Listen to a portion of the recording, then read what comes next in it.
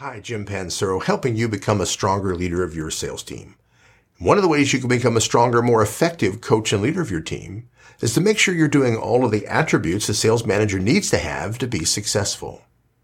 There are 4 questions I offer you. Now, watching this video, if you're a sales manager yourself, this is a nice self-evaluation to ask how many of these 4 areas are you doing with your salespeople to make sure that you're having as much impact as possible.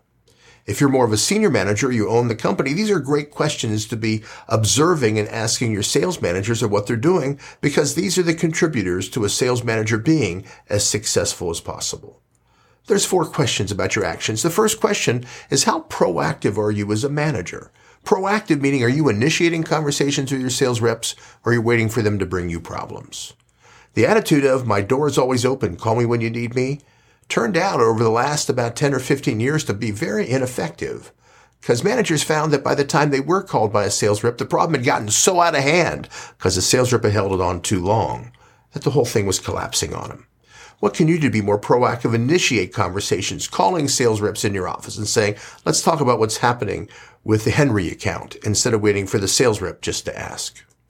The second question is, are you talking more future focused in your conversations with your sales reps? See, the reality is there's 3 types of information: history, today, and future. Look what happens. The sales rep brings you a problem. Your first question is usually a history question. What happened? Then the next question is today focused. So what do you think is going to fix it?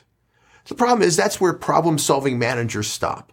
What's the problem? How did you get there? What do you think we ought to do? Go ahead and do it. Tends to be the standard coaching model of too many sales managers. What we need to be doing is thinking more future-focused. Thinking and saying, and then what are you going to do after that? And as part of that future focus, how many moves ahead are you as a manager thinking and helping your sales reps think and plan? The reality is, if you and I are playing chess and I only think 1 move, but you think 2 moves, you'll win every game. So now how many moves ahead are you thinking as a coach and strategist to your salespeople? What are you doing to help your salespeople think and plan more moves ahead?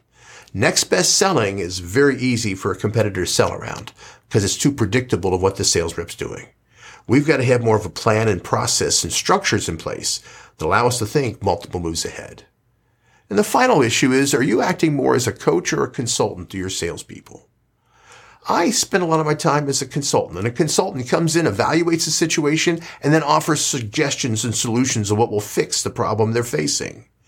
But a coach, longer-term process, but it has more impact on salespeople because a coach asks them questions and helps the sales rep discover for themselves what the manager already knew. Because when the sales rep discovers what the challenges are, they tend to retain and remember it. If they're just told what the problems are, they don't tend to do much with it. What can you do to make sure you're more proactive in how you're interacting with your people and calling them in when you feel there's something that needs to be talked about and what their plans and processes are? What can you do to talk more future focus about what are your plans and multiple steps ahead thinking? And then finally, what are you doing to be much more of a coach, asking questions and helping your sales reps discover from themselves the answers than just giving them edicts and answers to try to get them to take action? Sales leadership is going through the same dramatic changes that selling is going through, just for different reasons. We need to be more of a hands-on coach and leader of our people. We need to be thinking more moves ahead, and we need to be more proactive in how we do it. Because when we do that, our sales reps tend to be more successful. Thanks for checking out my podcast. I'm posting 2 new podcasts each week, all aimed at helping you and your team increase your selling competitive advantage. I hope you check them out.